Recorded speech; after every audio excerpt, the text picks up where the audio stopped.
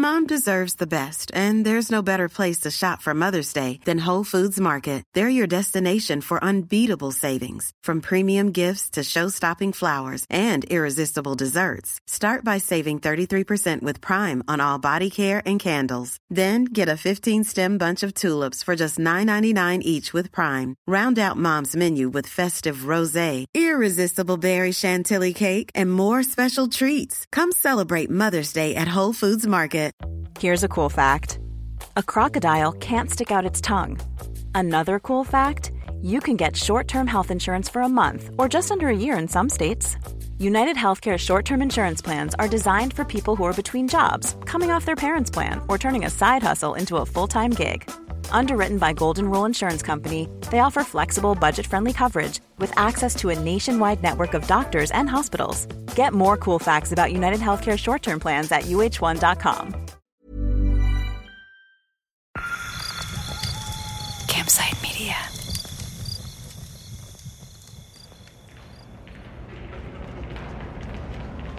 In 2014, the 1990 Rams were inducted into Randolph's brand new Athletic Hall of Fame. Coach John Bauer Sr., who died days before the game, was honored, and the players were invited to the high school for a ceremony. They were asked to run onto the field before a Friday night football game, just like the old days. And the field was very soggy. It rained the day before. I didn't want to slip, so I was kind of jogging. Pete Sidarius told me his family was watching from the bleachers, and afterwards he asked his 13-year-old son how he felt about the town honoring his dad. I thought it'd be a really cool seeing your dad out in the football field being honored. But I go, what did you think of me running out in the field? He goes, you ran really slow. My oldest daughter, she's 24. I told her I was being interviewed today for a podcast. And she goes, what was so special about that game again? So. And what'd you tell her? I told her what I told you guys. It's Miracle Montclair. It's the greatest game ever played. We're the number one team in New Jersey. I said my coach that. I gave her the whole background. She's like, oh, okay. So, it puts everything in perspective, right? It's only a high school football game. I've heard this a lot. It's just a game. It's only sports. What's the big deal? And those people have a point. But I've also heard from the other side. Back on December 5th, 2019, an hour after my original story published on NJ.com, I got an email from a lifelong New Jersey resident named Ed. He told me he was 73 years old, but that he still thinks about a Little League game from 1959, when he was 13. Ed explained that the umpires had missed an interference call, which led to his team's final base runner being tagged out to end the game. Ed had been at the plate, ready to win it for his team, but he never got the chance. He then told me, I never played again, and can still see the play in my mind's eye. Over the following weeks and months, I'd opened tons of emails like this one from people all over the country. A man from small-town Minnesota who said he still has nightmares about the last high school basketball loss of his career. A guy from Central Jersey still bothered by losing a state soccer championship on a phantom handball. An old-timer from Brooklyn whose football team was defeated in the 1972 city championship on a blown call in overtime. The stories went on and on. That's when it became clear to me. Nearly everyone has a moment like this. A game, or choice, or experience that they still think about years later, wondering how it might have changed things. It stayed with them. It shaped them. Just like those 1990 Mounties, who are still grappling with the pain from just a high school football game. From Campside Media, Entertainment One, and NJ Advanced Media, this is Lights Out. I'm Matt Stanmeyer, and this is Episode 7, Just a Game. Here it is, ladies and gentlemen. A game of so many moments. Maybe the last play of this game. 6 seconds remain. They're all down on their knees praying. The kick is up.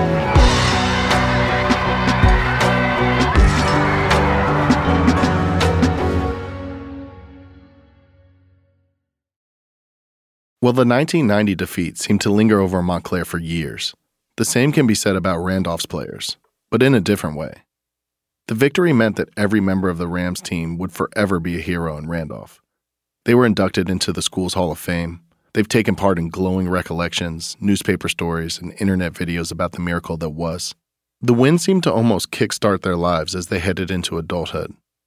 When I sat down with Pete earlier this year in his diner, he glowed while we talked about his teammates from the 1990 team, because all 10 seniors on the squad have gone on to live seemingly pretty great lives. Tarun Arora is a neurosurgeon. Eric Shabe is a litigation specialist in Virginia. Justin Malachek sells real estate in Florida, I think. Mark Schmidt is a airline mechanic for a corporate fleet. That is pretty amazing when you say it like that. Yeah, especially looking back at it. Yeah, he's the underachiever, though, the neurosurgeon. Let's be realistic here. Pete doesn't credit the victory over Montclair for everybody's success. Maybe it played some small role, but it was more the culture of Randolph at large, he told me. Everyone in town looked out for them, from their teachers to the local barber to the pizza shop owner. It was the foundation for who Pete and his teammates became. And it was a mentality that was drilled in from the very top, from John Bauer Sr. himself, who made it clear playing football for Randolph was about developing the total person, and not just an athlete.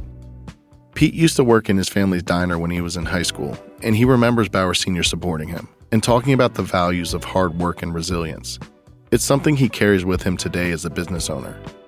My wife says all the time, bombs could be going off all around you, and you just seem like you don't care. But I do care, but I know how to compartmentalize it. And I think it's a lot of it because of the way I was taught playing Randolph football. Coach Bauer would always say, luck is when opportunity meets preparation, right? So if you're prepared, if you do things the right way, if you follow the game plan, you're going to have success. For Rams quarterback Mike Groh, that preparation paid off. His high school years got him ready for the hard work and dedication it would take to make it as a high-level athlete and coach. After high school, Mike played for the University of Virginia. He later won 2 national championships as an assistant coach at Alabama. He won a Super Bowl with the Philadelphia Eagles. And now he's an assistant coach for the New York Giants. But despite all his accolades, only one game has followed him throughout his entire life. And spoiler alert, it's not the Super Bowl.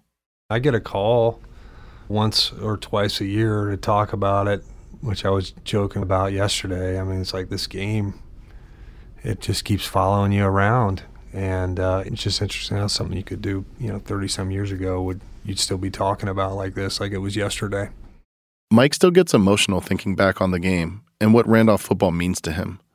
Growing up, his family moved around a lot, and he still does now because of his job. But Randolph is the first place that truly felt like home. And like Pete, Mike finds himself thinking about Coach Bauer often. As we were talking earlier this year in his office inside Giants headquarters, he suddenly pulls out one of his most prized possessions. This is the 1990 Randolph football handbook. Do you mind if I take a picture? No, you can take a picture of it. If the body sags but the mind never does, that's interesting. It's a thick packet that looks like it was hand-typed on a typewriter. It's full of letters from former players and inspirational sayings. There's also the team prayer that the Rams used to recite before games. Mike still says it all the time. It's an all-encompassing prayer. It's about spirituality and togetherness and courage. Mike's had plenty of challenges over the course of his career. In 2008, he was working with his dad, Al Groh, as an offensive coordinator at the University of Virginia. Al was accused of nepotism when he hired his son, and then after a couple seasons, he had to essentially fire Mike, which was incredibly difficult for the family. Then a couple of years ago, Mike was fired by the Philadelphia Eagles. But even when people doubt or judge him, Mike doesn't quit. He trusts himself. He said it's the biggest lesson he carries with him from playing for the Rams. It gave me a confidence in myself, and a certain belief in myself that I can do it. As long as I believe that I can do it, I'll figure out a way. This October, Mike was inducted into Randolph's Hall of Fame. This time he was honored as an individual. And he doesn't take any of it for granted, because he knows for some Montclair players, it's been a different story. It touches me, it does. Competed against those guys and had a lot of respect for them and the way that they played the game, and they played the game the right way. and they were coached by, a great coach and a great staff, and it just didn't go their way that day. But I feel for them, and have nothing but respect for those guys as a team and individually as competitors in the way that they played that day. There are plenty of success stories on the Montclair side, too. Jason Curry is a successful attorney in the Los Angeles area. Matt Bellis is an author, public speaker, and has a PhD. Jim Vigna, Jason Rolke, Steve Sudavar, and many others have gone on to have successful business careers. For some Mounties, the game was a blip, a distant memory that didn't have much impact. But for others, playing football at Montclair and what they experienced in 1990 has shaped their work and in some cases even their lives. When I visited Dairo Patterson in Georgia earlier this year, he told me that when I first started calling him back in 2019, I had triggered a trauma he never realized he needed to confront. By trauma, he meant the game and also parts of his childhood. He told me our conversations actually helped him start to heal some wounds from his past. I was still angry, why is this guy calling me? So when he called, he allowed me to talk about it. He just tell me about what happened. And as I talked about it, I felt the weight coming off of me. And I just let it out. I'm like, that feels better. Thanks, man. A lot of Dairo's anger was connected to his relationship with his dad, who wasn't around much when he was growing up. And he realized through therapy and self-development that for years he'd been using football as a sort of escape, or a way to mask how he really felt. Insecure, lonely, and rejected by his dad. He told me that as a kid, he'd always wished for a dad like Gary's, Pony Sistrunk. Dairo would invite his own father to his games, but he never showed up. Then one day, during one of Dairo's college games at Ramapo, he heard a familiar voice call his name. I'm like, who is calling my name? And it's my dad. I just gave him the biggest hug in the world. The most emotional day of my life when he came in, because I've been waiting for that for years. Because I was waiting for that Gary Sistrunk moment. I felt like I was 8 years old when I hugged him. Dairo eventually dropped out of college and worked a ton of different jobs. And when football was no longer part of his life, he had a bit of an identity crisis. He was lost, deep in a haze of marijuana and alcohol, searching for purpose. He had his oldest son, Karan, when he was 20 years old. And he said he really struggled to be a good dad when Karan was young. And Karan was the one who suffered. But as he got older, he made a conscious decision to break the cycle. He knew he wanted to be a better dad and a better person for his kids. In order to do that, he had to forgive his father first. And he's grateful that he was able to reconcile with him before he died in 2005. When Karan played football briefly as a teenager, Dairo went to every single game. He was still living in Jersey, and I flew to surprise him. I flew up there and went to his banquet. Because I understand how important it was to look in the crowd and see somebody you know. If you talk to any one of my children, he's always there. My dad is always there.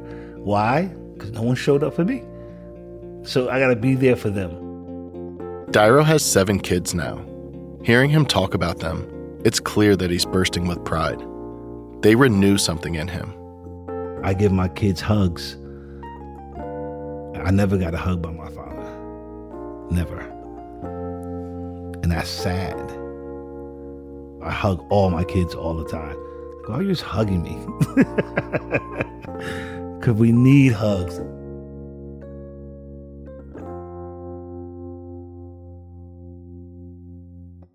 Toward the end of my day with Dairo, his 2 youngest children joined us in the office to talk about the 1990 game. Osei is 10, and Judah is 8. Can you imagine your dad being 7? No. What do you think he was like as a 7-year-old? He probably looked the same without a beard. And did you have hair? Yeah. I'm just asking. Yes, I had hair. Yeah, with no beard and a hair. Okay. And less taller. Less taller. I was like you, but I was a little chubby. Did you guys know your dad played football? Yeah. You didn't know? No. Yeah, he told us like millions of times. Oh. He has pictures. He literally he used to have a football ring, I think. I had the highlights queued up on my laptop, and I pressed play, showing the boys the starting lineup that showed their father's name, the crucial tackle he made in the first quarter to save a touchdown, the fumble he forced from Randolph quarterback Mike Groh in the second quarter that led to a Montclair score. The boys watch, largely unmoved, eager to get back to their rooms and their video games. Neither of them has much interest in sports, they tell me. Osei wants to be an actor. Judah seems a little too young to quite know. They remind me of my own kids, back in New Jersey. But even though clearly they're bored and confused by this exercise and these strangers now standing in their home, they sit patiently and obediently. A few minutes later, as we're sitting there with Osei and Judah, Dairo's phone rings. It's his oldest son, Karan. He's 30 now, and he tells his father he's sorry he couldn't come by today because he has strep throat, but he's still calling to let him know that he'll do his dad's taxes tomorrow. This strikes me because my in-laws do my taxes. Karan, on the other hand, seems perfectly happy doing this for his father, even while he's sick.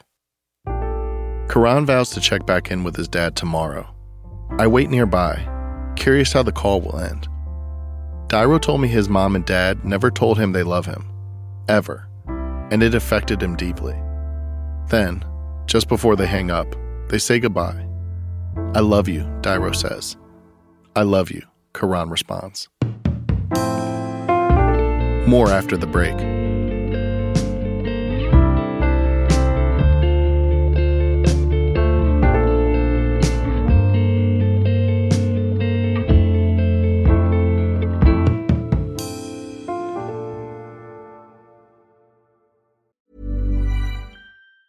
Mom deserves the best, and there's no better place to shop for Mother's Day than Whole Foods Market. They're your destination for unbeatable savings, from premium gifts to show-stopping flowers and irresistible desserts. Start by saving 33% with Prime on all body care and candles. Then get a 15-stem bunch of tulips for just $9.99 each with Prime. Round out Mom's menu with festive rosé, irresistible berry chantilly cake, and more special treats. Come celebrate Mother's Day at Whole Foods Market. Hey, I'm Ryan Reynolds. At Mint Mobile, we like to do the opposite of what Big Wireless does. They charge you a lot, we charge you a little. So naturally, when they announced they'd be raising their prices due to inflation, we decided to deflate our prices due to not hating you. That's right. We're cutting the price of Mint Unlimited from $30 a month to just $15 a month. Give it a try at mintmobile.com/switch. $45 up front for 3 months plus taxes and fees. Promo rate for new customers for limited time. Unlimited more than 40 gigabytes per month. Slows full terms at mintmobile.com. When we were talking about parenting, Dairo told me something else that has really stayed with me. He said that when he was struggling to raise Karan as a young father, his former teammate Sham Singh's mom would help look after him. This is classic Montclair, and it reminded me of so many other stories I'd heard, of Mounties having each other's backs during hard times. Pony Sistrunk told me that when his family experienced a house fire, they stayed with Garland Thornton's family. And when Garland was looking for work after high school, he turned to his coaches and mentors, many of whom were former Mounties. Garland is now the activities coordinator for the township of Montclair. He's also the president of the Bulldogs, a youth football league in town, and he worked as a coach for the Mounties for several years. He says he feels a great responsibility having other people's kids in his care, and it's his mission to give back to his community. I had people at an early age guiding me, so it's only right for me to give that back to everybody. And the game helps him connect with his players. I was upset for years, but I don't mind it so much because, I learned a lot about myself, how to handle adversity. I mean, I feel like I've been through a lot. We all been through a lot. We all lost people, lost a job, lost this and that, and you learn how to deal with it. Here I am 30-something years still talking about it. But I use it as a teaching tool with my kids now to say, hey, I don't care how good you are. I don't care that my team had everything and we still didn't win. Garland has come to learn that history has a way of repeating itself. For him, it happened back in 2011 when he was an assistant coach at Montclair. The Mounties were playing North Bergen in the state championship. He'd recently talked to the team about Randolph Montclair, and then his players found themselves in an eerily similar situation. Same type of setup, 4 or 5 seconds left in the game. They stopped the clock with 1 second left, and I got on my knees and I prayed to the gods, and I said, please don't let this happen to these kids. I don't want to go through this again. Just like in 1990, the football gods were not on his side. Sure enough, 1 second left, we lose the game, state championship.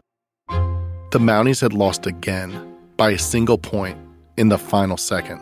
Now I'm on the other side. Now I'm a coach going through that, and now I'm on the side with my coaches went through when we went, oh, you should have won the game. You should have easily beat that game. That's part of coaching, and that's part of the game. So I had both sides of it. But the next year, Montclair got back to the state championship game. And this time, they beat Bloomfield 16-13 in double overtime.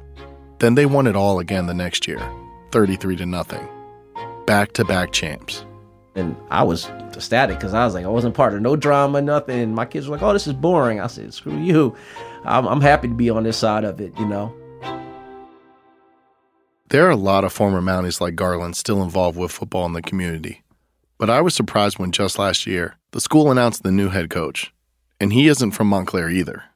Once they made their decision and they chose me, it was a dream come true, and I thanked the good man upstairs over and over again. You know, I had to pinch myself a couple times, like, yo, am I really the head coach of Montclair High School football? And will I be allowed back at Bloomfield ever again? This is Jermaine Johnson. He graduated from Bloomfield High, Montclair's longtime rival. He actually played against the 1990 Mounties in the season opener that year. He was at the Montclair-Randolph game. And for the record, his friends in Bloomfield understand why he had to take the Mounties job. When I was growing up, you had a lot of, football stars that you looked up to the next town over, because you could not hear about the kids that were playing at the time and, who went on to the NFL. And I'm home and I'm watching Quintus McDonald playing in the NFL, and watching him at Penn State.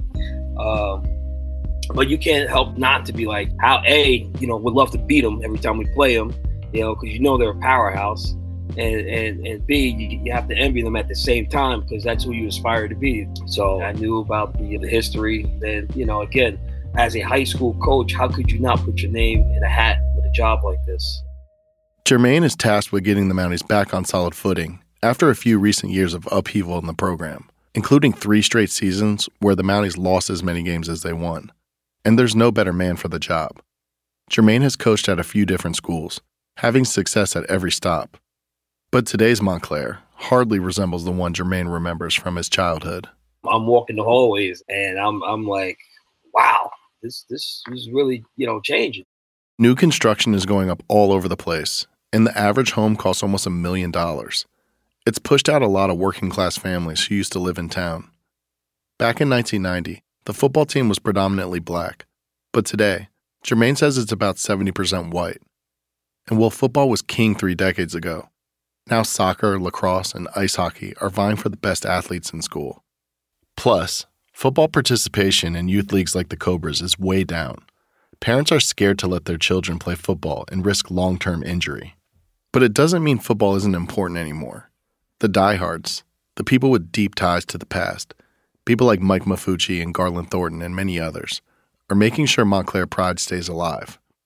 That message was made clear when Jermaine briefly considered changing the Mounties' classic blue and white uniforms to black, something a little more modern. And I heard quite a bit from some old school alumni. And I was told, when Jermaine gets this job, let him know we wear blue and white. That's it. And I was like, yeah, I get it. I'll respect your wishes, no problem. But we'll stick with what got us here to this day. In short, there's still pressure. A lot of pressure. Listen, with this job alone, it's a different type of pressure compared to any other job I've ever had. As a head coach, as an assistant coach, I knew what I was walking into when I got hired. I knew from the jump. It was something that I expected because I still talk to a lot of the alumni from last year back in the 70s and the 60s. And I know how they wear their pride on their sleeves. So, yes, it is the same type of pressure. It's pride, and it's always going to be pride. Jermaine's first season last year was rocky to say the least. The Mounties made the playoffs and were poised to make a run, but out of nowhere, the team was forced to forfeit all of their games because they had unknowingly used an academically ineligible student. That meant the Mounties officially finished the year 0-9, and they were booted from the playoffs before they even had a chance to play. It was devastating for Jermaine and his players. What happened to us, it shouldn't happen to anyone. We can never take that away, just like the 90 team, and it's just something that you have to stick in the back of your head and try to move on for it. And, you want to be real positive with it. You got to use it as motivation. We made a vow, during this off season that we wanted to come into this season with a vengeance. This season, Montclair has played really well. The Mounties won 5 of their first 7 games, and their goal is to win a state championship.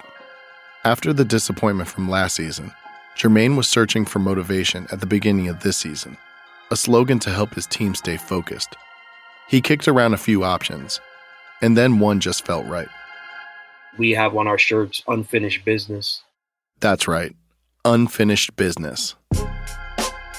When Jermaine told me this, I felt a wave of deja vu, because I had heard that phrase before. 4 years after the devastating 1990 loss to Randolph in the championship game, the Mounties made it all the way back to the state final, where somehow they were facing the Rams again. We went over all this last episode. Before the game, some Montclair fans printed up t-shirts with a phrase on the back, unfinished business. Then Derek Ponton quarterbacked the Mounties to victory, easing the pain of his big brother, Lamont, who had quarterbacked the losing Montclair team in 1990. It all felt so circular, so intertwined, like the cycle is repeating itself. It's 3 decades later, and Montclair is so different, and yet everything is still the same. Then Jermaine shared one more nugget. There's also a familiar name on his 2023 roster. I have Derek Ponton playing for us now as well. Oh my gosh, really? Derek Ponton Jr. He's Derek's son and Lamont's nephew. He's a sophomore. He's a big young man. So, he knows what's at stake as well. Got to keep the name going, baby. Defense!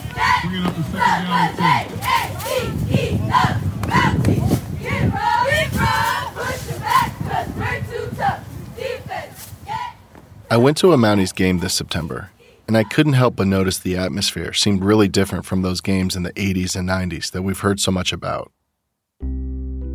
This game was held at a local college. A few old-timers were there, guys with white hair and Block M ball caps. But overall, there were only about 100 Montclair fans in the bleachers. It made me a little sad. If number 1 and number 2 play each other again, it certainly will matter to some people, but not as many as it did in 1990. Not even close. High school sports participation is down across the board. The news cycle moves too fast these days. There's a last-second shot that goes viral, and then it's forgotten in a matter of hours, replaced by the next viral sensation. It reminds me of one of my favorite quotes from Roger Angell, the Hall of Fame sports journalist from The New Yorker. I've thought about it constantly as I've worked on this story, and as I raise my own 3 boys and go to their games and practices almost every day. The quote is about how some people look down on sports fans, as immature or unserious for caring so much as adults about a childish game. And the sports fan is often expected to defend or explain a feeling that's almost impossible to put into words.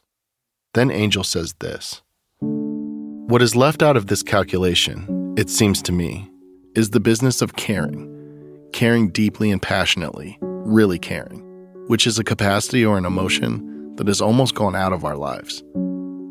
Naivete, the infantile and ignoble joy that sends a grown man or woman to dancing in the middle of the night over the haphazardous flight of a distant ball, seems a small price to pay for such a gift."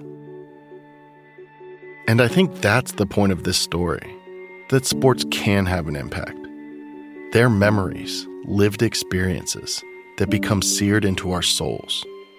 That's what's so special, that a high school football game has made people feel something as profound as the players on Montclair and Randolph still feel today. Despite all the pain and anguish from that game, for Dairo, there were still so many moments of joy throughout the season. If I can bottle that up I would bottle it up and sip it every day. Win or lose, shouldn't we all be so lucky?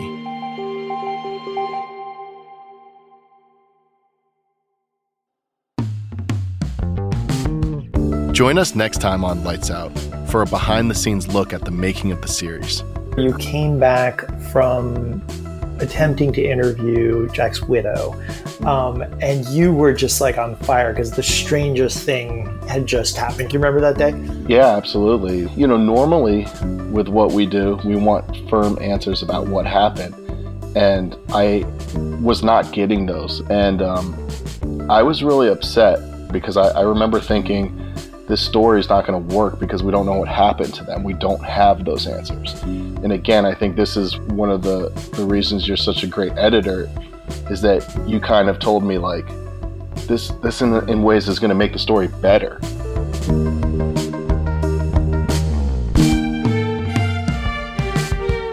Lights Out is a production of Campside Media and Entertainment One in association with NJ Advanced Media and XTR.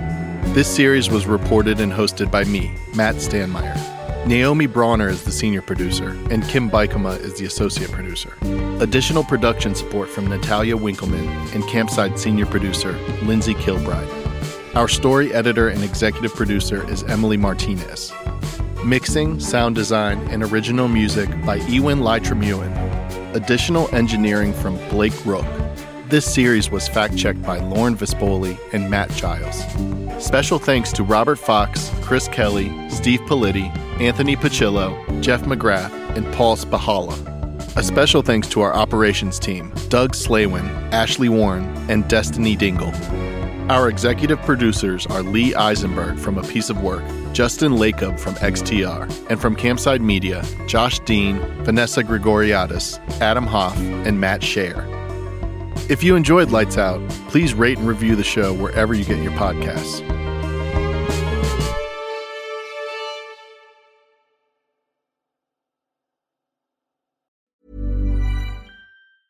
Small details are big surfaces. Tight corners are odd shapes. Flat, rounded, textured, or tall. Whatever your next project, there's a spray paint pattern that's just right.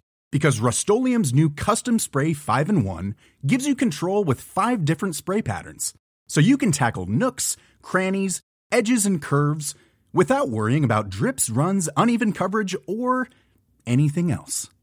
Custom Spray 5-in-1. Only from Rust-Oleum. Even when we're on a budget, we still deserve nice things. Quince is a place to scoop up stunning high-end goods for 50 to 80% less than similar brands.